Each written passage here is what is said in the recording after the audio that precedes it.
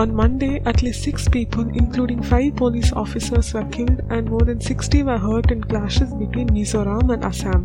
What led to the riots? Here's all you need to know. Hello and welcome to Business Line Podcast. I am Nivedita Varadarajan and this is News Explained.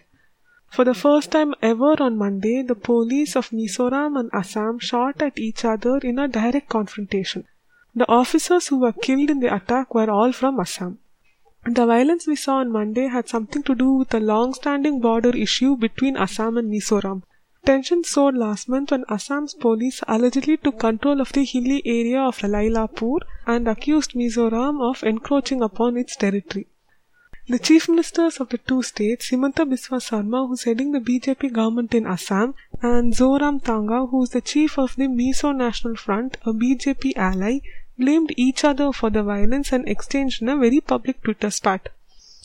ANI has reported that Union Home Minister Amit Shah stepped in to restore calm after the tensions erupted on Monday.